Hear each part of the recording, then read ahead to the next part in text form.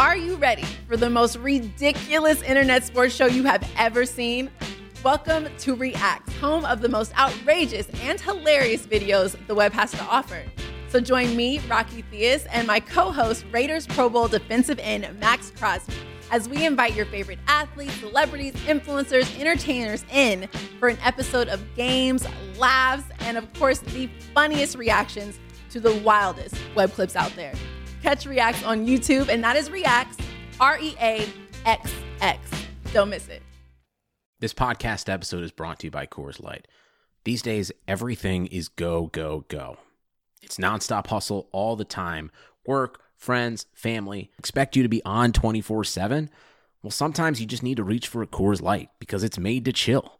Coors Light is cold lagered, cold filtered, and cold packaged. It's as crisp and refreshing as the Colorado Rockies. It is literally made to chill. Coors Light is the one I choose when I need to unwind. So when you want to hit reset, reach for the beer that's made to chill. Get Coors Light in the new look delivered straight to your door with Drizzly or Instacart. Celebrate responsibly. Coors Brewing Company, Golden, Colorado.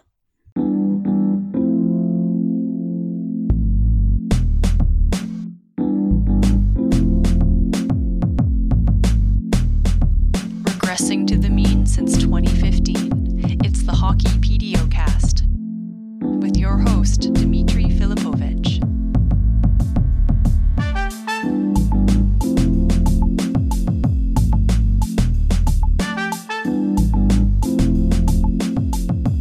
Welcome to the Hockey PDO-cast. My name is Dmitry Filipovich, and joining me is my good buddy, Emily Kaplan. Emily, what's going on? Not much. How are you? I'm good. You're probably a bit busier than I am today with some big news. But, to keep this Rightsholders meeting going, I'm going to bring in the third member of this conversation, my other good buddy, Chris Johnson. Chris, what's going on, man? Rightsholders, represent. My God, what is the initiation? Can you give me details? What do I need to know? Well, the first thing that you're going to learn is you're going to get a different pass when you go to a league event often. Oh. Like sometimes you get like a different looking pass than the reporters and you can walk places up that they can't. Well, Chris, I've been doing that before, but now I just won't get kicked out because I'm allowed to. Exactly. You don't have to. Now you really don't have to worry about asking permission or anything like that. Oh, there's a brutal moment in the bubble where I stole Chris's perch and lighting, and his camera guy was not too pleased. But in true Canadian hospitality, he turned around and lit the shot for me because he was a good guy. And then he talked ill of you behind your back, which is all very Canadian, like right down to it. Sorry. Passive aggressive. All right, guys. So this is what we're going to do today. I gave you guys some homework. I thought it'd be fun to do our mid-season awards ballot, and it's crazy to think it's mid-season already because it feels like just yesterday, Siege, that I was doing my preseason things we're excited to watch this year podcast with you. It feels like that was literally yesterday, and now we look up and there's certain teams like the Stars, I think, that still are a bit behind in terms of their games played. But for the most part, we are kind of approaching that halfway point where certain teams are getting up to 30 games played now. And it's crazy how this is kind of just sped up in the blink of an eye. I'm very much here for it, to be honest. It's a weird year as someone who's going to a bunch of games. So I'm happy that we're getting closer and closer to getting back to the real thing. So I thought it'd be a fun and useful exercise for us to go through our ballots, acknowledging that a lot can change here in the next 20 to 25 games. We're still only in the first half, but it kind of gives us a chance to take stock of what's happened, highlight some notable performances, and get set for what should be an even bigger sprint in the second half of the season here. So let's just get right into it. We're going to do all of the main individual awards that you see every year, but we're also going to sprinkle in some fun ones that we made up just to mix things up. But let's start with the Calder. Emily, I'll let you go first. What are you thinking right now in terms of the most impressive rookie for you so far in the first half? So for a lot of the season so far, I would have said Kevin Lankinen. I just think he's been absolutely fantastic. I've used this analogy a couple times, but when I covered the NFL, there's this adage, if you have two quarterbacks, it means you don't have one quarterback. And I was like, damn, if the Blackhawks have three goalies, that means they have zero goalies. Negative one goalies. They do. Yeah, exactly. And this kid Emerge has been awesome. But I'm curious to see if he hits the rookie wall. Someone I don't think is going to hit the rookie wall, and I'm guessing this guy is number one on both of your lists. I love Tim Stützle. I think he's been awesome. But it's Kirill Kaprizov. He has just changed the complexion of the Minnesota Wild. He frankly makes them fun to watch. I was in Moscow a year ago, January, right before the pandemic, at the KHL All-Star Game. And like everyone I asked, I said, who's the next big thing here? Who's going to be a star of the NHL? And every single person said Kirill Kaprizov. He's got that it factor. Yeah, I think it's amazing that he came in with just unreal set of expectations. Like obviously when someone like Alexis Lafreniere, for example, gets picked first overall, everyone has expectations, but it is a teenager and they were playing against significantly different competitions. So you kind of give them a bit of time to get growing pains in. And we've seen other 18-year-olds have tough rookie seasons and then come back and thrive. But with Kaprizov, like we'd seen him dominate the KHL and it felt like people were waiting and kind of keeping tabs on him, and you were wondering, okay, what's this going to look like when he comes over? And obviously the comparisons to Panarin were obvious, but it seemed also kind of lazy to be like, oh, just two skilled Russian guys, they're going to have the exact same impact on the league. And CJ, I think the only real pushback that I've heard so far, or case against Kaprizov being the runaway favorite here, is that he's not a quote unquote true rookie because he's turning 24 years old here in a couple months and he's got 5 years of pro league experience already under his belt. And it's kind of apples and oranges comparing him to a guy like Tim Stützle, who's a teenager. Are we going to take Panarin's award away from him? Is that what's going to happen? We can't give that award back to him. Well, yeah, exactly. And so CJ, where do you stand on that argument? And also just, Kaprizov and everything else in this race? Well, it's worth talking about because others are, but I don't stand anywhere in it. Like to me, under the guidelines are given to a vote on the award, he's clear, so he's winning it. I think he's certainly leading it at this point. I understand what people are saying with that, but we can only vote based on what the rules are, right? I mean, it was actually years ago Sergei Makarov won the Rookie of the Year, and that's when they put in the age limit initially because he was I think he was early 30s when he won it as a NHL rookie. This is a similar thing.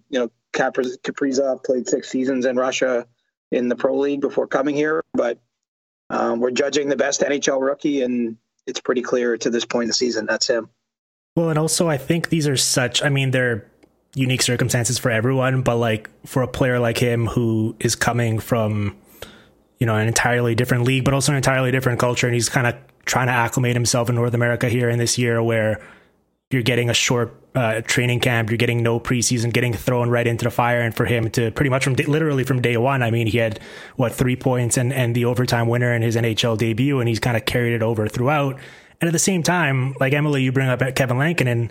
I think Kevin Lankinen's like 2 years older than Kaprizov, so certainly doesn't have the dominance in the pro leagues before. But listen, it's your first year in the NHL, and if you meet the age requirements, I have no issues with it. Yeah. Same here.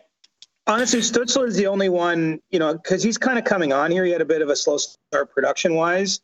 He's the only one that I think will make that debate potentially have more fire when it comes time to vote for real. Because, there's a scenario here where he continues to produce and the points are almost the same, or the goals or what have you. And then that debate's real. But otherwise, I don't know. I think you got to vote for the best rookie. And dollar bill, Carol. I've got one dark horse, though. It's Kaapo Kähkönen, a rookie. He is. He's also older than Kaprizov, though. He is. And that's why I asked if he was a rookie, because he's been around, but he's had a real hot stretch lately. Like, it would be tough because they're on the same team, but if he puts up the same numbers that he's put up the last week or so, as we record this, I think he could walk himself in there. I think we have to, like, I think both of you probably agree with this, but just beyond the on-ice impact, like Kaprizov obviously has the points and all that, but like he is single-handedly, we talk about this as a team sport, right? He has single-handedly come in and just completely transformed an entire organization where people are watching the Minnesota Wild now. They're talking about them. You have idiots like me posting clips of him. Like it's just, when was the last time you had a Minnesota Wild conversation in the past 5 years that didn't revolve around something wild Paul Fenton said? Like it's literally, in terms of the on-ice product, it's been ages, probably since the peak Marian Gaborik, that we saw talent this dynamic in Minnesota. And for him to do that right out of the gate, I think like transcends just the point totals or the, underlying metrics or whatever you want to use in this argument.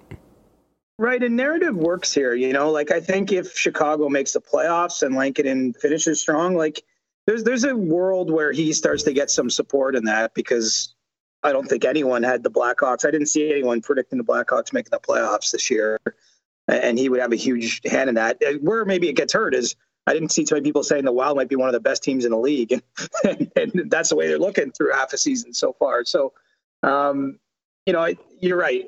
I think the Wild fans deserve this. I mean, it's not the spirit of what we're talking about, but like it's such a great hockey market, and you're right. They've been starved for a talent, and this is real talent.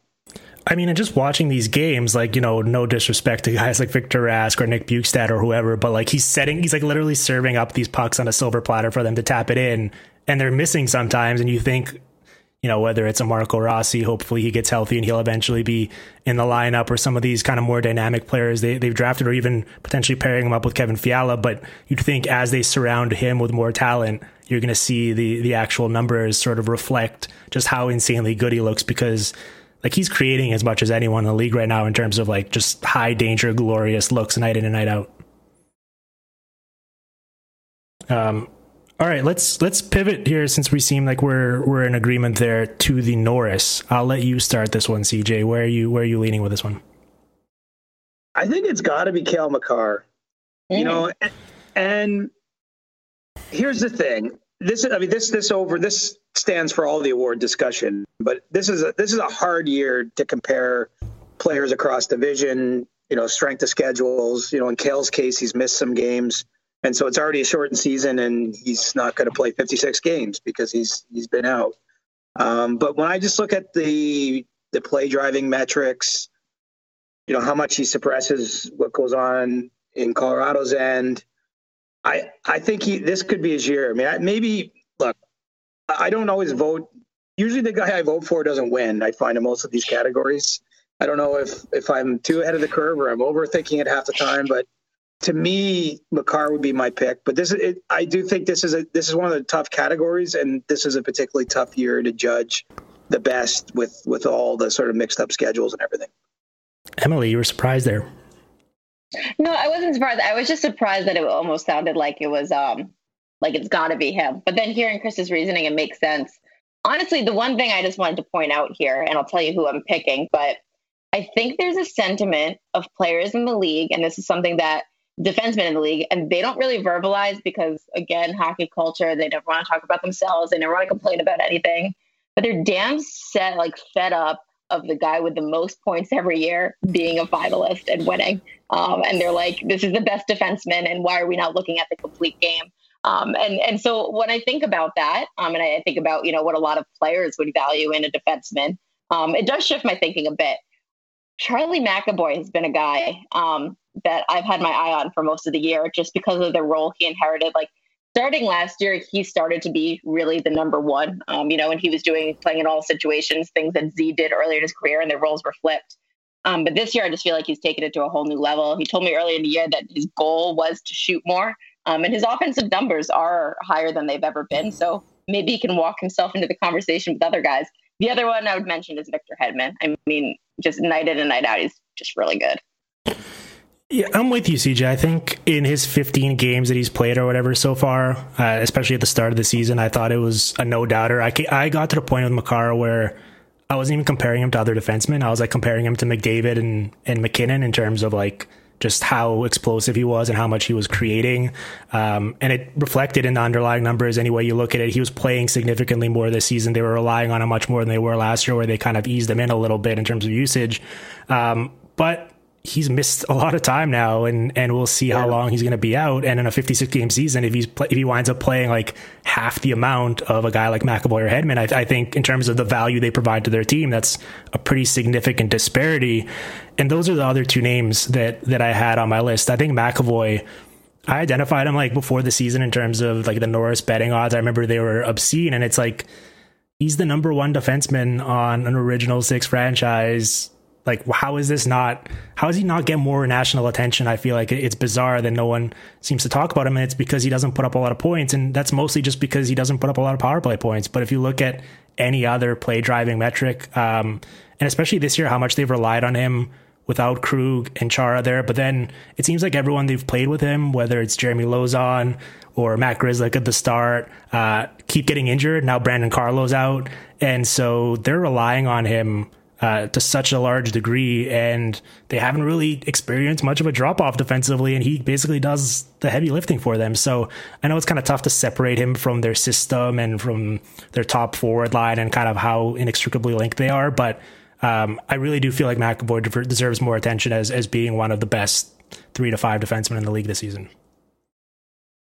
Yeah, and like losing 2 of their top guys too. I mean, that's going to help his case, right? Because he is, as Emily mentions, like he's being used in a different way. He's getting a new opportunity or an increased opportunity, I guess. And there's been no slippage there from his performance. I'm open to that one. And you're right. The missing games is going to hurt. I mean, what a freaking year. I don't know how we're going to do this for real, honestly. I actually like talking about it in this podcast format because there's lots of room to kind of like work around the gray. But when it comes time to like listing 5 players in order for each of these things, like it's already giving me like sweats, like thinking about how we're going to do this fairly and accurately. And it's going to matter in, some of these players winning these awards gets them into the Hall of Fame or not. Like it's literally when it comes to the end of their career, like that's a separator. Anyway, that's a bit of a diversion, but yeah, I'm fine with McAvoy. Like certainly nothing negative to say there. You know what, CJ?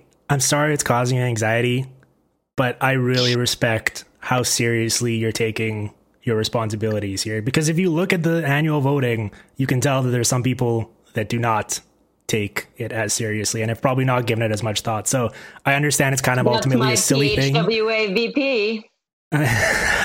Would expect nothing less. Exactly. It's a leadership role. You need to lead by example, and that's clearly what you're doing here, CJ. So kudos to you.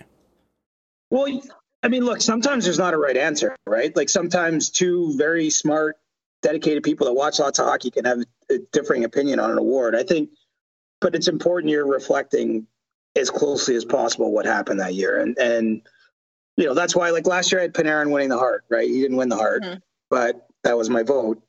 I don't think that's a terrible vote, even if he didn't win. Do you know what I mean? Like it's not about being in the consensus. I think it's about, being able to defend what you choose. And so I just think it's going to be very difficult this season.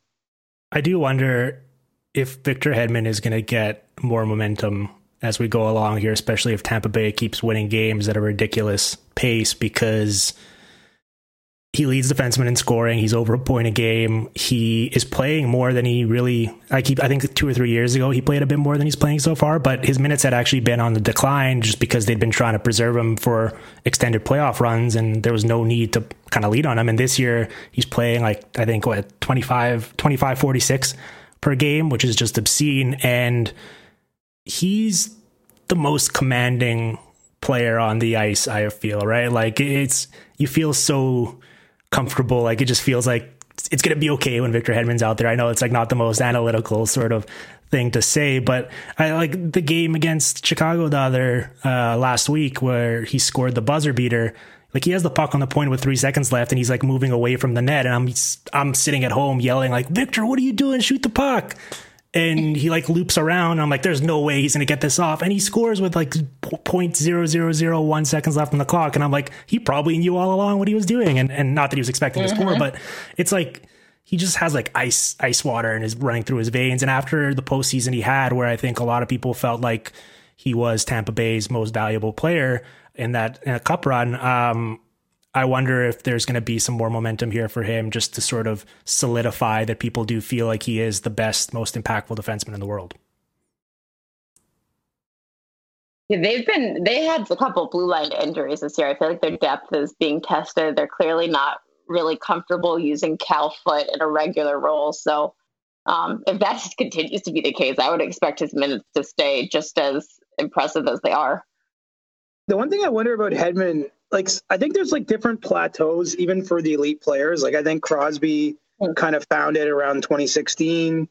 where it's almost like you have nothing to prove and it's just all gravy. Like that's kind of like where I feel like he's at now. Like I know when he won the Norris a couple of years ago, it was a huge deal for him. He'd been nominated, then he gets his cup, he wins a Conn Smythe. I mean, now it's just like, how great can this be? If he doesn't do another thing in his day, as a professional hockey player, he's going to the Hall of Fame. And so this is where this can be like the stacking part of the career where it can get really interesting. And you're right. He's probably the favorite. Like if we were working for a betting company, just because of who he is, what he's done recently, the fact he's been there a little bit more than McAvoy, doesn't mean he would win it over McAvoy, but you'd probably have to install him as the betting favorite from the odds. And now I'm talking myself into him after starting with Makar. So here we go. We're hoping to provide more answers and clarity here, CJ, not questioning your original thoughts. Let's stick with the theme of sort of playing defense then and talk about the Selke, because this is sort of the most, I guess the Jack Adams for me is very obscure in terms of how you define it and who the best coach is. But in terms of qualifying like who the best, most impactful defensive forward is, usually that means who's the best defensive forward who also scores a lot of points, and then you kind of like get into this gray area of okay, like two-way ability, how do you weigh offense versus defense, and we get away from the actual original definition of the award itself. But Emily, I'll let you go here first, and then CJ, you can jump in after. I'll tell you guys both my thoughts after. But how are you feeling about this one in terms of if anyone stuck out to you, or just theory wise, kind of how you approach this one? This is always my most, no, that's a lie. Lady Big is always my most difficult. I don't think that's something that writers should vote on. It's just, we don't know. That's the most gentlemanly play. And I feel like that should 100% be voted on by the refs. This is my second hardest just because the criteria is nebulous. It's the best defensive forward, but like, does it mean the best defensive forward who also happens to put up really good offensive numbers, or is it just the best defensive forward, period? A couple guys have stuck out to me early. I don't know if people are watching enough LA Kings games, but the veterans that they have kept around from the Cup team, the 5 that are left, are all playing at a really high level and really, really look good. And the guy I'm talking about here is obviously Anze Kopitar. It's just damn consistent every night. And the fact that he's still able to do this at his age with his body frame, and just think how difficult that is. I'm just in awe of him all the time. I think Sasha Barkov could get a good look here. He's someone who, I think he's graduated from most underrated player in the league. We all rate him as he is, and the Panthers being so good. I've really admired his work.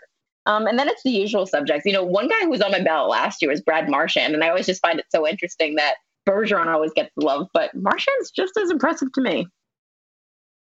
Yeah. CJ, what do you think? Good breakdown. I had Barkov as my number one this year. Just looking at his usage, compared to other pretty good offensive players, he's not starting a ton in the ozone. His underlying metrics are just ridiculous. He plays tons of minutes. I think he just checks the boxes we're looking for here. And I agree with Emily because look, it's basically exclusively centers that have won this award. Which isn't an official criteria, but then if it is, you look at things like face-offs. There's a debate, I think, about whether you have to kill penalties or how key of a penalty killer you have to be on your team. I'm not sure the award's totally evolved with the way coaches use their players, but I think it's Barkov's award so far. I got time for Mark Stone too. He's definitely, I can't actually don't recall my ballot in order.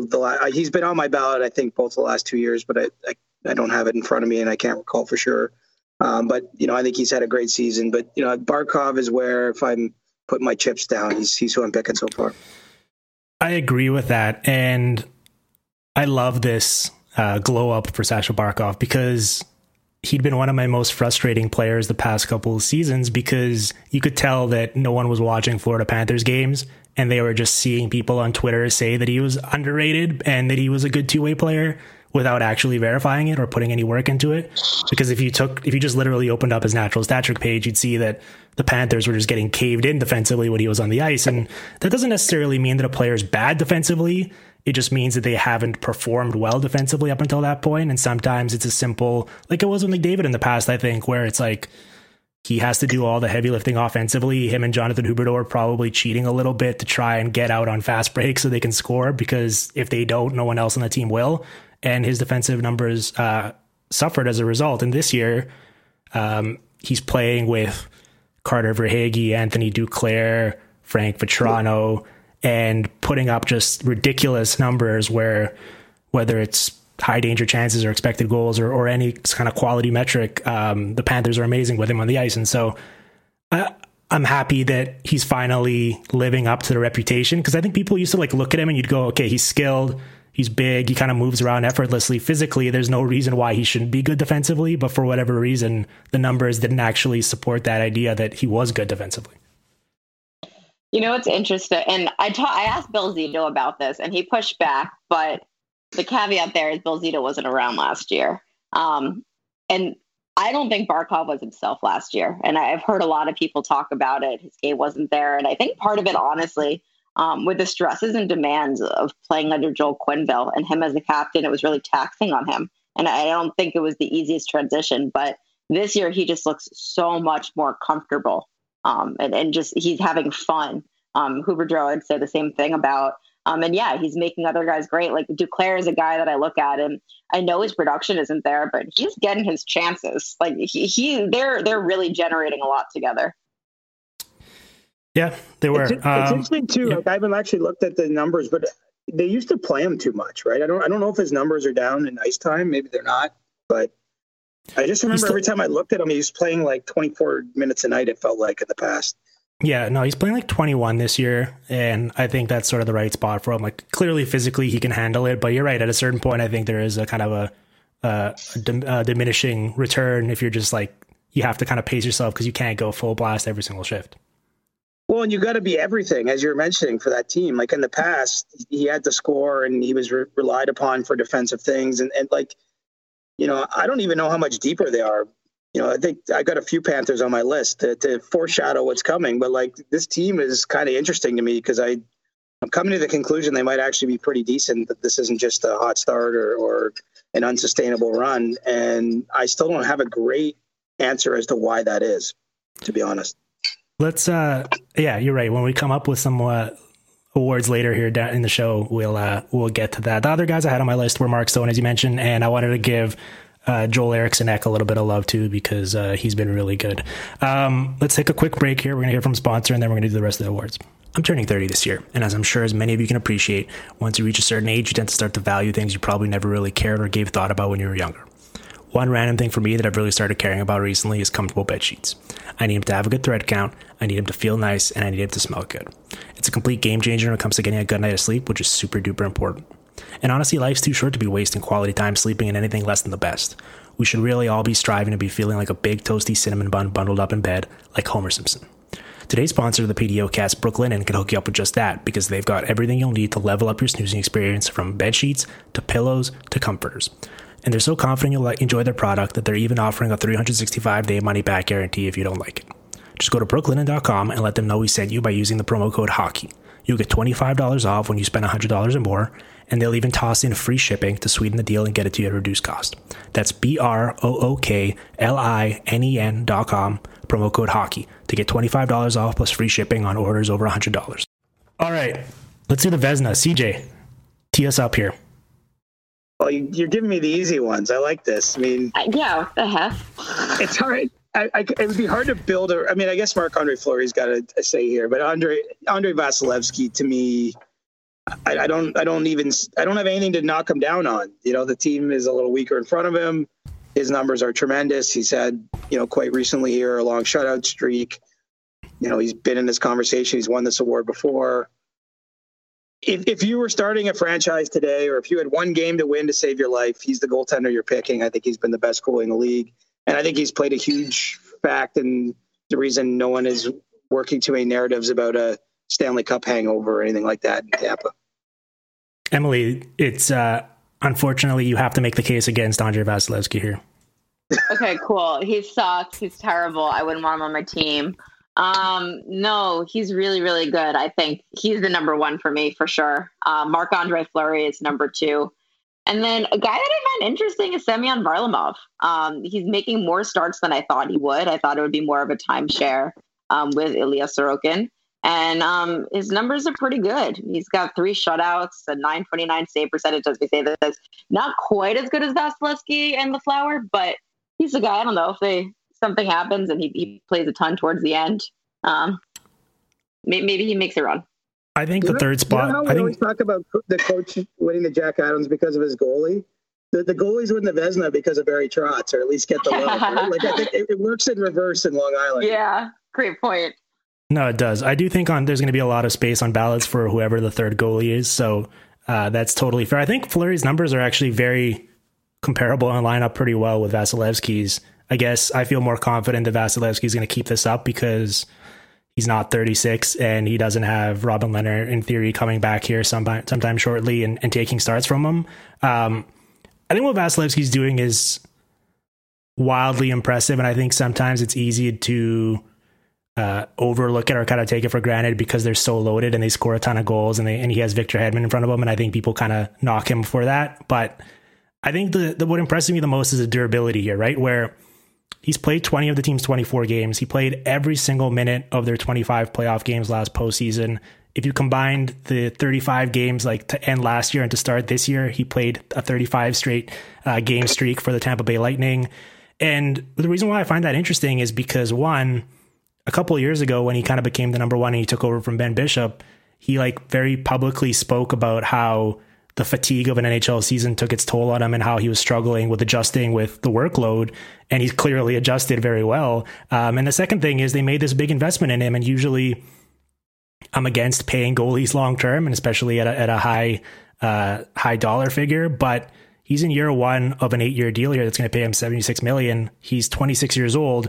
But if he's actually going to be able to play this heavy a workload without seeing his performance deteriorate, then that is incredibly valuable because then they can afford to basically just give Curtis McElhinney $1 million every year to sit on the bench and look cool wearing a hat. And that's a luxury, right? Like assuming he can do that, because I think when Montreal signed Carey Price, they were probably thinking he'd be able to do that too. And then all of a sudden he starts struggling under the workload and they're making a big deal about trading for Jake Allen and kind of giving him a backup goalie so they don't need to rely on him as much. And then you get into trouble with paying 2 goalies $15 million or whatever combined. So assuming Vasilevsky can keep this up, and so far he has shown no signs of slowing down, it's an incredible luxury. And he might be an anomaly at the position because he's certainly physically just a complete freak and kind of unlike anyone else in the league that plays that position. He's an animal, honestly. He's ripped. Not to say he's the only goalie in the league that's ripped, but he's a big, strong guy. Tampa, what an embarrassment of riches in Tampa. I think it's easy to forget because there's so many really good teams around the league. There are, and you look at what they have, but most teams you go yeah, they have this, group of forwards, but a little weak at this position. But having a Hedman and a Vasilevsky and the forwards they have, maybe they're going to go on one of these cup winning streaks that we haven't really seen too much in recent years. But, to me, they have the team to do it. And the fact that he's played so strongly to start this year is that might be the most important thing of all. I mean, Hedman being great helps too. But if he was, for whatever reason, struggled after the short turnaround, I mean, they wouldn't have another answer, I would think. And there was no trade to save them. But he's the biggest reason I think they could win a second straight. It's funny. I was just thinking about that as you were saying that, CJ, of what other team would even come close to them in depth? And there's really no one these days. I think when we began the season, everyone was super high on Colorado, and maybe it's their injuries that are testing them, but I don't think they're nearly as deep. Boston's not nearly as deep this year. Toronto, you could probably make a case for. But what other teams out there? Vegas, maybe. But Vegas stuff. But Vegas maybe doesn't have the high-end forwards when we're getting down to the Final Four and they're in a conference final again. We saw the goals dry up on them last year. Well, Pacioretty's been pretty awesome this year. He has. I'm not dogging them by any stretch. I'm just saying, when we're comparing the top 5 or 6 teams in the league, that's what I mean. The other teams, I think there's questions about, and I don't really question anything about Tampa. I mean, if you're them, you just hope that Kucherov comes back, he's healthy, and get back to being who he is, and if that happens by the playoffs, I'm not sure who I'm picking over them. Yeah, I thought Kucherov was their best player last postseason, and so to remove him and not really miss a beat at all is ridiculous and unfair. The Jack Adams, Emily, let's keep the trend going of giving you the really difficult categories. Although I'm going to give CJ the heart, so that's going to be a very contentious one. So yeah. Jack Adams, go for it. I don't even know if this is that hard this year. There's like one guy to me that is just totally, to me, it's always either the guy that's led his team to unparalleled heights, the John Cooper when the Lightning, break all their records, or it's the team that no one expected anything of and the young plucky guys and the coach leads them to the playoffs. And for me, that's Jeremy Colleton. Like, as CJ You're said, such a homer. No, and I'm really not, because like, I don't even know Jeremy Colleton that well. We had one sit down. He's never really given me the time of day. He's a nice guy, but like, honestly, I'm just so impressed with the work they've done. If you think of the hand they were dealt, of how disengaged the fan base was after they sent out that letter, how some of the veterans were pretty pissed off about it, how right before the season you find out you're not going to have Kirby Dach, you're not going to have your captain, you're not going to have Alex Nylander either. You trade a bunch of people, and the fact that they're as good as they are, he wins it for me. Now, I agree with the logic, but if Kevin Lankinen wasn't having a Calder finalist season, is this even a conversation? Like if Colin Delia is their starter, goaltending saves GM's jobs, and goaltending can win Jack Adams. Yeah. CJ, what do you think? Where are you at on this one? Because I think it's wide open. I have like four guys that I think could very easily win it. I've got Joel Quenneville, who's Jeremy Colleton's successor. Yes. But, this isn't one that it's not that I think it's a bad choice, but I don't feel like he has to be it or bust or anything like that. I just think how poorly it went last year for him his first year in Florida. The fact that, they brought a bunch of guys in, they made some trades, what have you, but I don't think any of those deals generated significant buzz in the hockey community to the point everyone's like, oh yeah, watch out for the Panthers, and they're holding their own in that division. I'd take him. In the past, I've tended to back the coaches that have coached the best teams, the guys that actually never win the award, but I think deserve it.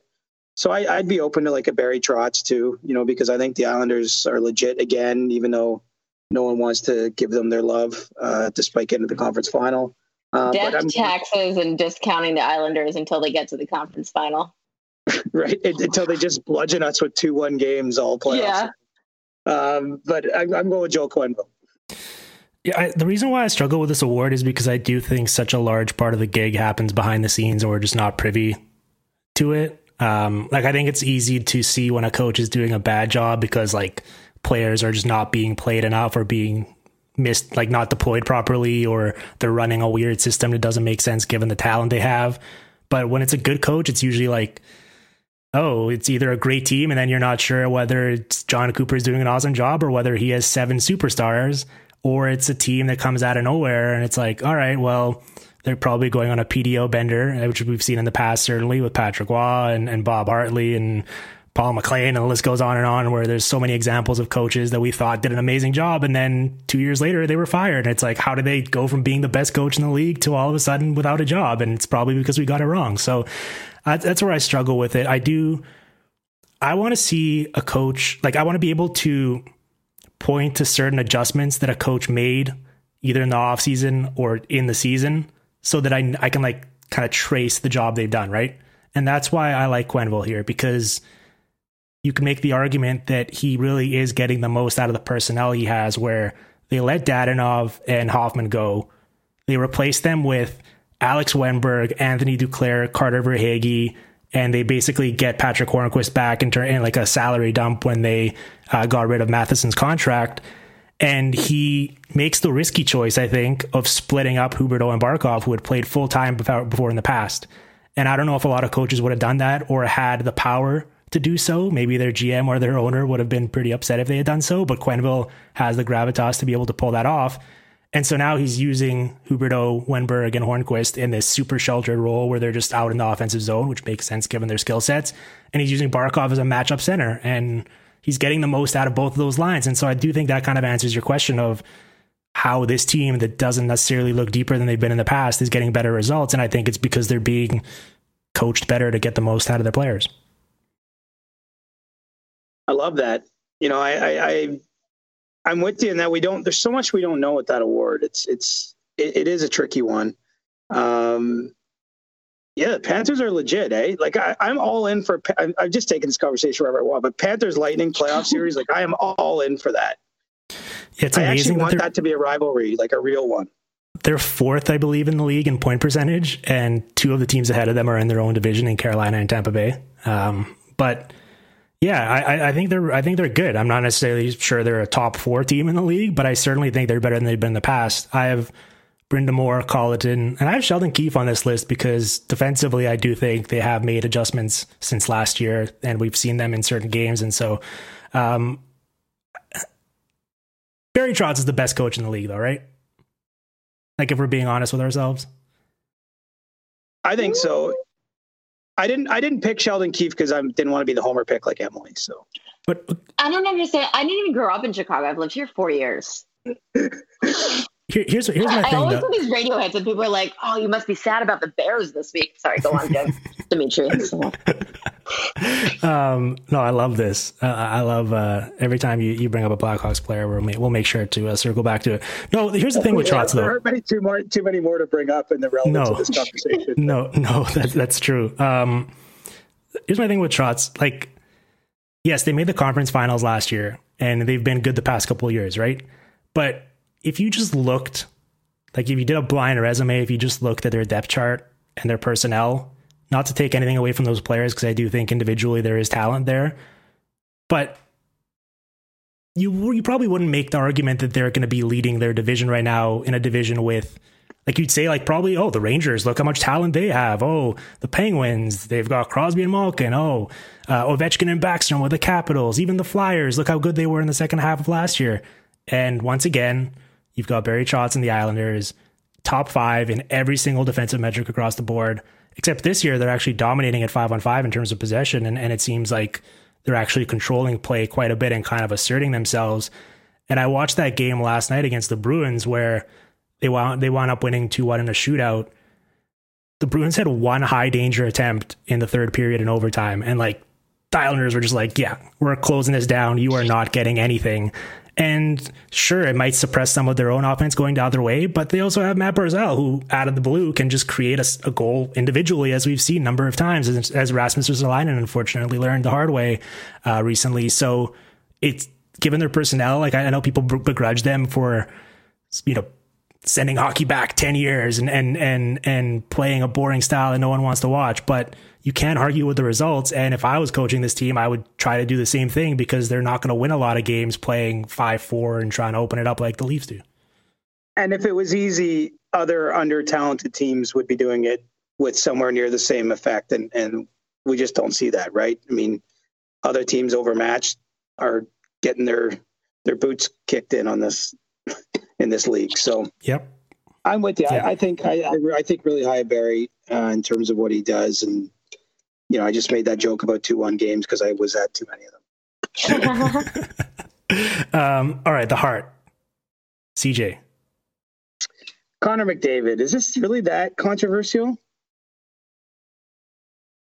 He just didn't want to pick Austin Matthews because he is, in fact, a homer and just needs to mask it.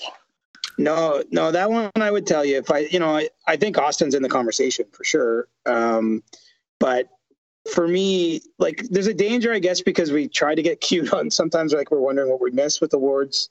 I think there's a danger of overthinking this one. And Connor's this year does have a lot of the underlying metrics going more in his favor than at other times. He's outpacing the league. The Oilers still are just a 2-star team. Honestly, I've watched a lot of the Canadian division, the North Division, because I live here and I work these games. And so I've watched the Oilers a lot closer than I would have these past seasons. And I would have hard trouble in being real with you guys and picking someone else. I mean, I think Vasilevsky could get some love, or I think we can build a case for other players. But right now it's got to go to Connor for me. It's always interesting to me of the goalie for Hart Trophy conversation. Like last year, I could have made a real case for Connor Hellebuyck, and I think he might have even been on my ballot just because he was the best player on that team and an elite player. Right. Like Vasilevsky is playing at such a high level, but he just has so much support around him that I probably would go with a skater for this. I really feel like I'm about to get attacked, and I'm like a little nervous to say this, but like Patrick King. Oh my! As well. How did Duncan Keith not come up on your Norris ballot? He's number 5, right behind Drew Doughty. I don't know. I'm living in 2000. But no, Patrick Kane is just look. He's dynamic. He's top 5 in the league in points right now. Far and away better than all of his teammates talent-wise. There's one other guy who I'll probably talk about later, who is doing well for them. And I think it's all like for me, he's the Nathan McKinnon choice, the Panarin choice, where it's like you are just far and above ahead, the Taylor Hall choice of all your teammates. Yeah, I think that's fair. To your point on the goalies, I almost like, whether it's right or wrong, disqualify them from even my thinking for this award because they play the most valuable position. So like Connor Hellebuck was very clearly the most valuable player in the NHL last year because without him, they would have been atrocious. But all the goalies are the most valuable. Like literally for every team, their goalie is probably their most valuable player because it's the most valuable position. And so once you open that door, you can really talk yourself into the ballot just representing the Vezina Trophy ballot, basically, right? So I struggle with that. McDavid is on pace for 137 points over an 82-game season. People like to make fun of him, calling him a power play merchant because all he does is score on the power play. He's tied for the league lead in 5-on-5 points as well. He's CJ, not playing you mentioned with Draisaitl at 5-on-5. I mean, he has in the last week, but like in general also. Yeah, CJ, and I think that's a great point because that was the one sort of flaw that I actually had time for. You and I talked about this in the preseason, right? We wanted to see what would happen because I'm sure McDavid was paying attention to what people were saying about his defensive flaws and how that was the only concern in his game. And he did exactly what I was hoping he would do in the sense that he got better at defense by just always having the puck. And it helps, especially in the minutes he's played with Nugent Hopkins and Puljujarvi because they've forechecked so well. But instead of just being kind of a one and done rush team where he either scores a highlight reel goal or if he doesn't, the other team's coming back on a 3-on-2 and they might give up a goal. They're just having these extended shifts in the offensive zone where like they're getting multiple looks and staying in there and tiring out the opposing defense and not having to waste McDavid's energy chasing back on D because he just has the puck. And so it's really a pretty flawless candidacy in my opinion. Matthews' 16-game point streak there was pretty obscene because he outscored all the teams they played at 5-on-5 single-handedly 11-9 in those 16 games, which I just thought was my most hilarious stat. But I think we're overthinking it if we go away from McDavid here because do you guys agree that he's kind of desensitized us in the sense that he does something and unless it's a goal, it's almost like not worth talking about because he just made it look so easy. Whereas if literally any other player on the planet just had a coast to coast rush that he had and didn't even wind up in a shot attempt, you'd be like, that was the craziest play on ice that I've seen this season. But he just does it like every other game. And so it's not even worth talking about. Yeah. And I think the fact that Draisaitl's there, obviously, like just by the strict definition of this award, I didn't feel like Draisaitl could win it last year because, I'm not really taking away from his season, because he's been a beast. But like the player most valuable to his team, I don't know how anyone is. I know you have your goalie theory there, Dimitri. In Edmonton, the goalie is not the most valuable player. So, yeah, I think maybe he's hurt though because Draisaitl's also an amazing player, and last year he's basically had 50 goals, 100 points, I think each of the last 2 seasons. It's hard to separate them sometimes, and they miss the playoffs 1 year. But yeah, I'm not saying he has to win this year, but to me, it's pretty clear cut at this stage of the season. Yeah, I agree. How do you feel about not to get you in trouble here, but the North Division argument? Where do you stand on that in terms of just whether it is inflating the offensive totals and whether, because you're right, you mentioned earlier, it's really tricky to just compare players in different divisions because they literally are not playing the same teams if they're in different divisions. I actually think it's bullshit. The argument that's started to circulate. CJ, there's children listening right now. No, I'm kidding. I'm kidding. What are we, an hour in? Like, if anyone's still with... We're drinking beers and we're talking about awards halfway through a season. You can say whatever you want. Exactly. If we're this deep in, you've signed up for this, so you're going to get the odd cuss word. But, honestly, in all seriousness, if you look at this division, off the top of my head, you've had McDavid, Draisaitl, Matthews, Marner, Scheifele at minimum. I think Wheeler, too, have all been top 10 scorers in like the last 3 years at some point, and in some cases, multiple of those years. So, I mean, you already just have a collection of what have been the best offensive players anyway, like in any division.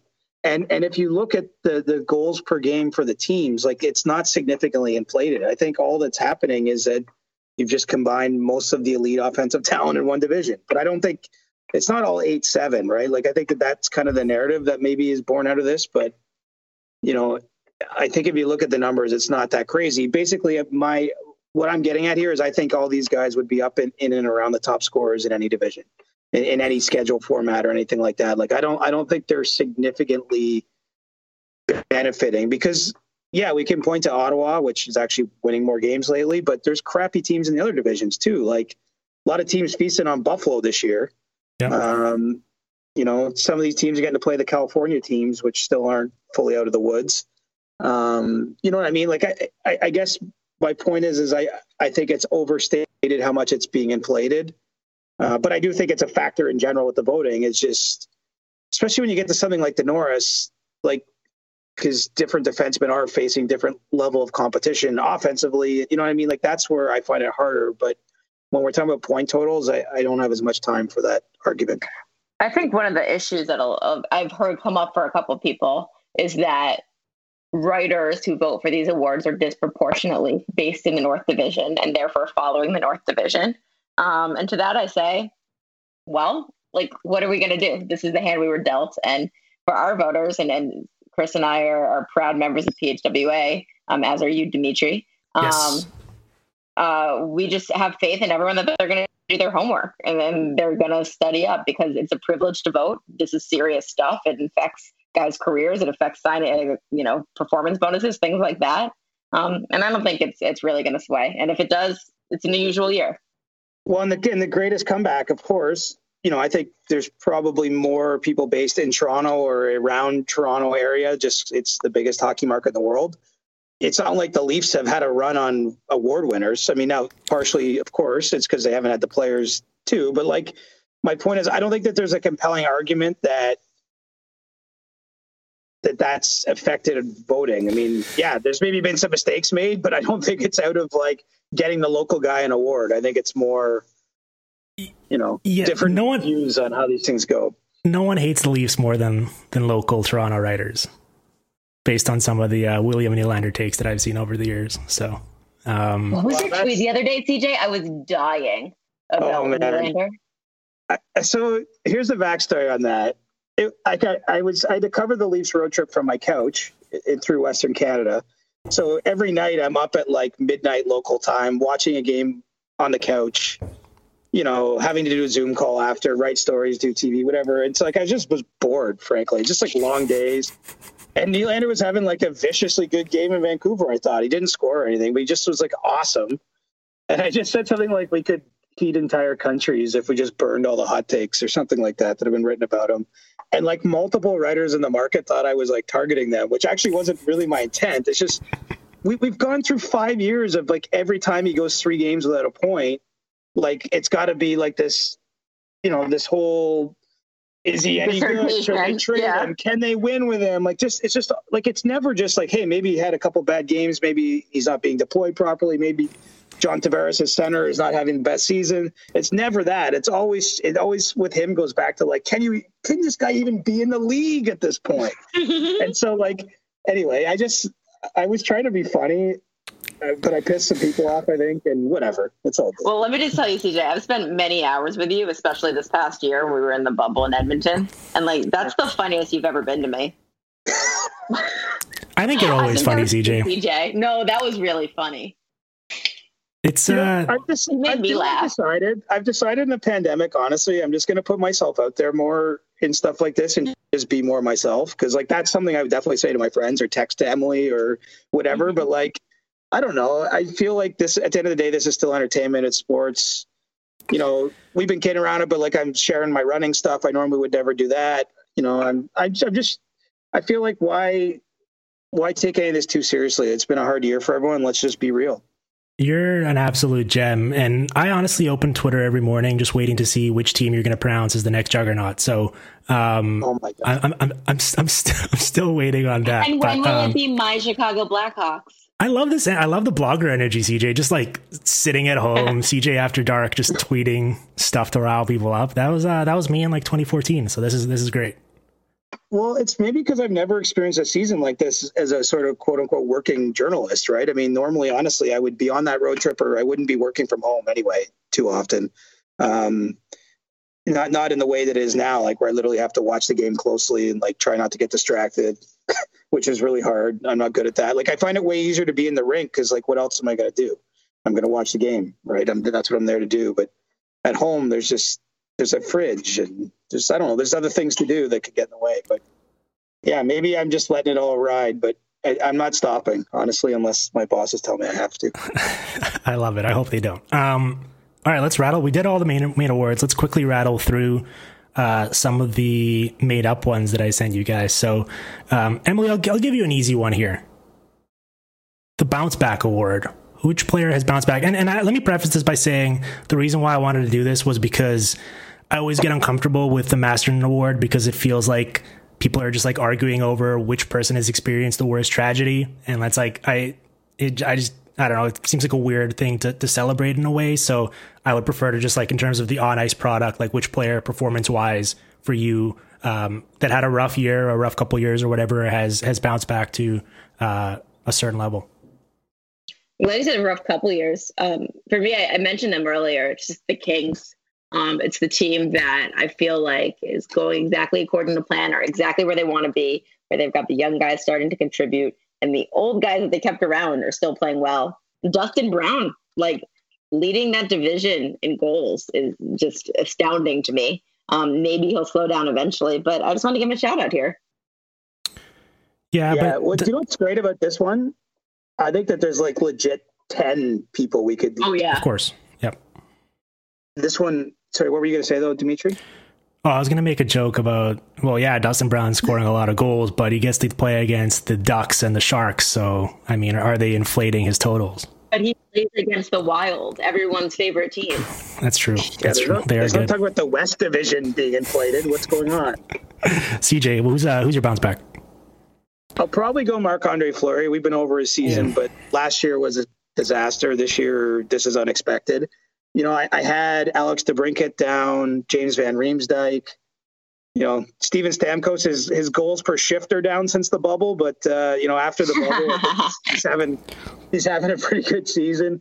But there's a whole host of guys. I'd probably go with Fleury if I had one vote to cast. But you know, this is actually maybe what the Masterton should be. Honestly, I mean, it's not up to me to rework these awards, but I'm guessing every year there's a sort of hockey argument to be had around this. I think it's much more interesting personally. Like I understand giving people like some love for overcoming off ice hardships and persevering. Like I totally understand the root of it, but the arguments that result from it are always so cringe for me. It's like all these people have had a rough tragedy to another person's tragedy. Yeah. It's not That's a good why look. I think it should just be something separate where we don't vote on it. It's just awarded and we can celebrate that person and their journey. Yeah. I'm with that. You had some great ones. I'd add Justin Falk, who I thought looked bad in his first year in St. Louis, and he was starting this mega contract this year, so I was like, wow, this is going to be a disaster, and he's looked awesome. I mentioned him earlier. Jesse Puljujarvi is my candidate here because I don't know, CJ, I don't know how many conversations you had about this or sort of what you know behind the scenes, but the sense I got was like, I wasn't expecting him to play in an Oilers uniform again. I understand it helps that they got a new GM and a new coach, and certainly the opportunity to potentially play with McDavid or Draisaitl is like a pretty good way to rebuild your value in the league. So it makes sense from a business decision, but like it seemed like that relationship had almost reached the point of no return in some sense. And I wondered whether we'd see him or when we'd see him again. And for him to be playing on a top line and producing and being one of the best net front guys in the league so far is an amazing reversal considering where we're at like a year ago with him. Yeah, and the cool thing with Puljujärvi, when he went back to Finland last season, early in the year, he had pretty good points and like he was among the leaders in the league in goals and stuff. But he had like kind of a slow second half. And I heard a lot of people saying like, oh, can this guy, he can't even hack it in the Finnish league. He's not even starring over there. Like that's when I started to wonder what his future was. And now it looks totally different. So I think you're fair to pick that. I mean, it helps that Ken Holland has been around too. He's a new GM, but he's also not. He's not an emotional GM as much as some others, I think. When he has all those Stanley Cup rings in his safe deposit box, I guess he can chill out a little bit more and not have to overreact to everything. And I think that his guiding hand here helped, make this right. All right. Well, give me your most underrated player, CJ. And if you say Sasha Barkov, no, I hate this question. Well, give me a player that you think nationally doesn't get enough love. Like you watch them play and you're like, why are people not more excited about this player? It can be a young player. It doesn't have to be a veteran. Sure. So I actually cheated on this one and texted a few people like scouts and that. Nice. And Flex. What? Wow. I did homework. I talked to some GMs, some former Hall of Famers, and I came up with a good answer. The problem is the answer that I got most overwhelmingly from them is one I know that you're probably going to pick, and it was Connor Garland, who I know you've been tweeting him recently. Yep. But he was the most common name to come back that way. I'll be full honest. I haven't watched the Coyotes much, but I'm aware obviously what he's up to. But I haven't watched him a ton. To me, like, how do I pick this? Because I don't know what you guys think of great players. I think that Michael Backlund in Calgary doesn't get enough love. I think Matthias Ekholm to me is like a little bit underrated, and he's obviously in the news a little bit more because he might be traded. I find this one challenging, but I'll say Connor Garland before you can, Dimitri. Yeah, I would say Backlund's teammate, Andrew Mangiapane, underrated by even his own coaching staff or former coaching staff because he was not being played enough. Garland, I know a lot of people don't watch Coyotes games. Go watch the 2-minute clip I put up of him. Big time Brad Marchand vibes, I think, without the licking and the shenanigans. Because, listen, he's he's undersized. He's not the fastest player. He doesn't have blazing speed. And usually those players get overlooked. And he was a 5th round pick who took 3 or 4 years to make an impact in the NHL. And he's 24 now. But he's just so nifty that he's like, in that clip, you'll see, like he's going up against Colton Parayko, who looks like an entirely different physical specimen than him. And he's just like getting low and getting under Parayko. And Parayko almost doesn't know what to do because he's like, how do I, like my body physically cannot bend that low on these skates. And so he winds up like taking penalties and tripping all over him. And like Garland makes him look silly. And very few players in the league can do that to Colton Parayko. And his sort of just ability to constantly make defenders look like they don't know what they're doing and like they're slipping all over the ice is a really fun quality. So I agree with Garland. I'm glad that the scouts agreed, although maybe now I need to rethink him being underrated because it seems like he's being rated pretty highly. Emily, who do you have here? I just threw in Garland last year. I just want to say, like, he's a feisty, fun personality, and he also put in a ton of effort when he was in the AHL on his shot, which I think has really improved. I had a couple answers. I thought Huberdeau would be the obvious pick that everyone was going to go with because I feel like he's inherited the title from his teammate, Barkov, is the most underrated in the league. I think Alex DeBrincat, I liked where you put him, DJ, for best bounce back, but I don't think people really give him enough credit just because Blackhawks have been irrelevant in the last couple of years. But my answer here, I've watched one too many Detroit Red Wings games this year. This is what we're doing south of the border, guys. And every time I watch them play and when he's playing, Dylan Larkin is a monster waiting to be unleashed. Like his production's not there. I think it's a byproduct of the talent around him. I just think he does all of the little things really, really well. Competitive as hell. Once the Red Wings are good, it's going to be stardom to him. I just hope they're good while he's still in his prime. Right, because he's had to come in this weird vacuum, right, from what they were to what they're going to be. And he's he was there the last year of the playoffs streak. Right. Yeah, physically just one of the most gifted players in the league, I think. So yeah, I'd love to see the talent around him get better and see what that does to his game. I lost track of whose turn it is to go first, but the best acquisition, I think it's you, Emily. I'll go quick and easy. And I know it's not technically an acquisition, but damn, 3 GMs tried to get this guy to come over, and one finally did, and that's Bill Guerin. And they brought over Kirill Kaprizov. And as we said, he changed the complexion of the team. The fact that they got him signed, I think he's the best acquisition. That's cheating. He was already on the team, I guess, in the organization. Fine. I'll play Tyler Toffoli like the rest of you. All right. I got Toffoli. I mean, $4.25 million. He lasted into free agency. He waited around for Vancouver and nearly saw all his opportunity dry up to the point that I think Ottawa might have been the only other real bidder for him at the end. By the time he was ready to sign, because other teams had moved in other directions. 15 goals. I'm sure there's some shooting luck in there. I actually haven't looked into that, but it seems not too crazy like considering how many goals he has. Right. He's a volume shooter. Yeah. Yep. Right. But, I think for what Montreal needed, that he's not on a crazy free agent deal. That's a great acquisition.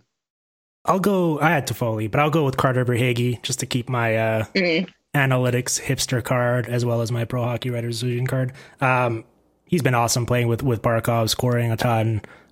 Just a really nice compliment to him. CJ, I thought you were going to go with off the board here with the eventual top 6 winger the Leafs are going to acquire. Which one? Well, I don't want to do your job for you. I mean, well, I wish I knew the answer. It's like every time I do a radio hit in Toronto, there's someone else there telling me everyone's telling me he's coming here. So yeah, I think Alex Iafallo actually might be the guy, believe it or not, which is not getting much love, but yeah, we'll see. him as a player. I feel like the Kings are going to want to keep him, but yeah, we'll see. I think that I've seen people who probably have not watched him as much or don't have a good gauge undervalue how much it's going to take to get like Philip Forsberg or Rickard Rakell. Like I feel like Leafs fans are just like, oh, let's just go get him, and it's like those are really good players that are signed. I feel like, even though the Preds clearly are probably headed in a different direction here, it's like I wouldn't be in the process of giving away Forsberg just for the sake of rebuilding. So we'll see. I think the price is going to be pretty rich. So I'm not sure if that's in the cards, but if you need something like a complementary winger that can play on the second line is probably the best need you can have, because there are a lot of those guys to go around. Right. And a lot of them don't carry the name value of Forsberg, right? And probably the acquisition cost. Yeah. But, I guess if Tyler Toffoli's available, the Leafs could use him.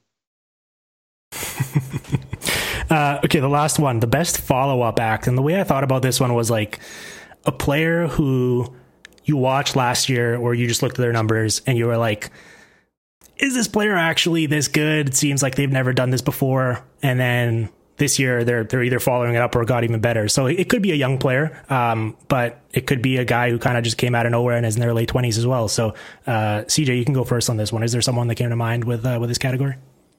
Yeah, we've got sample size issue here, but I'm going to go with Chris Driedger of the mighty Florida Panthers, who've gotten all kinds of love on this podcast, if we're being honest. Not as much as my Blackhawks love, but yes, they did get love. The Rightsholders love the Panthers. I'm gonna tweet out. I'm gonna tweet out like, tune into this podcast to find out which top 6 winger the Leafs are going to acquire, and then it's going to be us being like, we don't know, but here's 45 minutes on the Panthers, and they're like, what the hell? Right. And so, Driedger had great numbers last year. Obviously Bobrovsky did not. He's followed up this season. He's a UFA after the year, which is kind of interesting. And yeah, it's only 12 games last year and 12 so far this year. So I could be very wrong on this, but he's starting to look like it might not be a fluke. The reason why it's interesting is because Sergei Bobrovsky is making a lot of money and they invested high draft capital in Spencer Knight. So, it seems like the odd man out there would be the goalie that's played the best for them. So that's an interesting situation to follow. Emily, who's your best follow-up / this player is totally legit nominee? So I kind of interpreted a little bit different, and I actually went with 2 old guys these are just 2 guys that I thought were washed up, and I'm like, damn, guys. One is David Perron. I keep waiting for him to regress, but he's still productive. And the other guy, and I'm curious to see what you guys think of this one, but Joe Pavelski. My thinking here is he's someone I'm like, okay, they bring him in just to be a playoff god, and they don't expect much of him in the regular season. And he really didn't put up much production last regular season. And they're out Tyler Seguin. They've been without Alexander Radulov for a very long time. We know offense is a problem, and he's just totally carrying the load. And 13 goals through 21 games is not something that we should shrug off. So, Captain America, I choose you. Yeah, I guess an old guy too well, and he's not old, but he's almost my age, which makes him old in hockey player years. So Yeah, I guess the only reason I didn't consider him is just because he was so good in the bubble. But yeah, you're right. I mean, based on his regular season last year. Yeah, so good in the bubble. We see him in the bubble again that good, but right now? Right. Yeah. No, that's fair. I have two. Emily, you're going to love this one as the newest Kings beat reporter. Cal Peterson, who is very clearly Los Angeles' best goalie. And I'm really curious to see. I think Quick's kind of day-to-day right now, might be a bit banged up, but I'd love to see him just roll with him and see what you've got, because it's a small sample size, but every time he's played, he's put up good numbers. And last year, it was like a really small sample size, but he was one of the best goalies. And once again, he's following it up, so I really like him. And the other one is Brian Rust, who... 28-year-old who just comes out of nowhere and has a point a game last year. And it's like, oh, the Penguins did it again. Who's this random guy? And watching him a lot this year, on most nights, he is Pittsburgh's most dangerous player, which is remarkable to say given all the talent they have. But I don't know how they do it, but they uncovered a new guy in Brian Rust, so he's legitimately good. The last year and a half or 2 years of Penguins, like if you just see their line rushes but never watch them play, you'd be convinced they're making up names. You're like, that is not an NHL player. They just invent rosters, and now my former colleague Brian Burke's in there pulling strings. Nice. All right, that's going to be it. I think we hit all the awards. Let's plug some stuff. Emily, what are you working on right now? Do you want to talk a little bit about the big news today? I'll kind of leave the floor here to you to just take it any way you want. I think I'm just going to be a lame duck until the beginning of next season, until I'm a rights holder and I get all the access. So nothing I'm working on. I'm really pumped for this new ESPN deal, though. It's going to be great. 7 years. It's good for the sport. And if there's Canadians listening to kind of understand this, just to be in the ecosystem of ESPN. Like there's a player who texted me today and he's like, I can't wait for Stephen A. Smith to start debating about Connor McDavid. I'm like, that's exactly it. Like the visibility is going to be awesome. So Stephen A., if you're listening, Hockey World's ready for you. I know. Just stir it up, man. I think we need more of that, honestly. Yeah, and like the way ESPN treats its properties, we love drama, we love pettiness, and we love stars. And get ready, because Austin Matthews has never seen what's about to come. He thinks he had Toronto media. Wait till ESPN ringer. And honestly, the NHL needs this.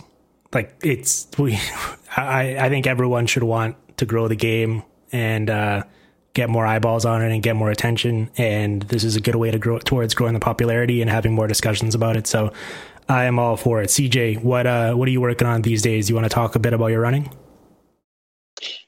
Not really, but thank you. I'm pumped building Emily's going to get more spotlight too. I just set you up there. Nah, I'm good. Just follow me. I know you're being nice, but it's nice to see Emily getting some spotlight too on this ESPN deal. It's much deserved. I think it's going to be great.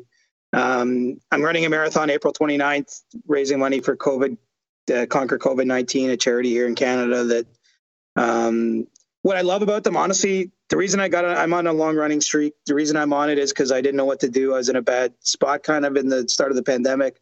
I just focused on something small, which was running every day. It's become this. Those people literally they're just normal people that, like, the minute the pandemic hit, they're like, what can we do? They start this charity. They didn't wait for permission. They didn't figure out the perfect plan. And they've raised $3 million in terms of putting PPE in places it hasn't been before at the start of the pandemic. Now they're focused on helping feed people in our community that this has obviously exposed some issues in our society. I just admire their spirit of starting where you are. That's how I got on it. And that's why I'm going to, for some reason, run 26.2 miles on April 29th, raise some money for them, and, hopefully earn the pizza I'm about to eat here for dinner. Flex again. Jesus. I'm going to be scouts, eating pizza, running every day. Yeah. What a life to live. Too much. I'm trying to stay employed too. There's a contract here for me, so I gotta keep my hustle up too at the work side of things. Well deserved. And if you need anyone to represent you, I've got all sorts of analytics that'll talk CJ up. So I would be happy to do that. Thanks for taking the time, both of you. I know you're really busy in your respective lives, and this was a blast. I'm glad we got to do this, and maybe we can circle back at the end of the season and see how things changed. Perfect. Would be fun. Thanks, Dimitri.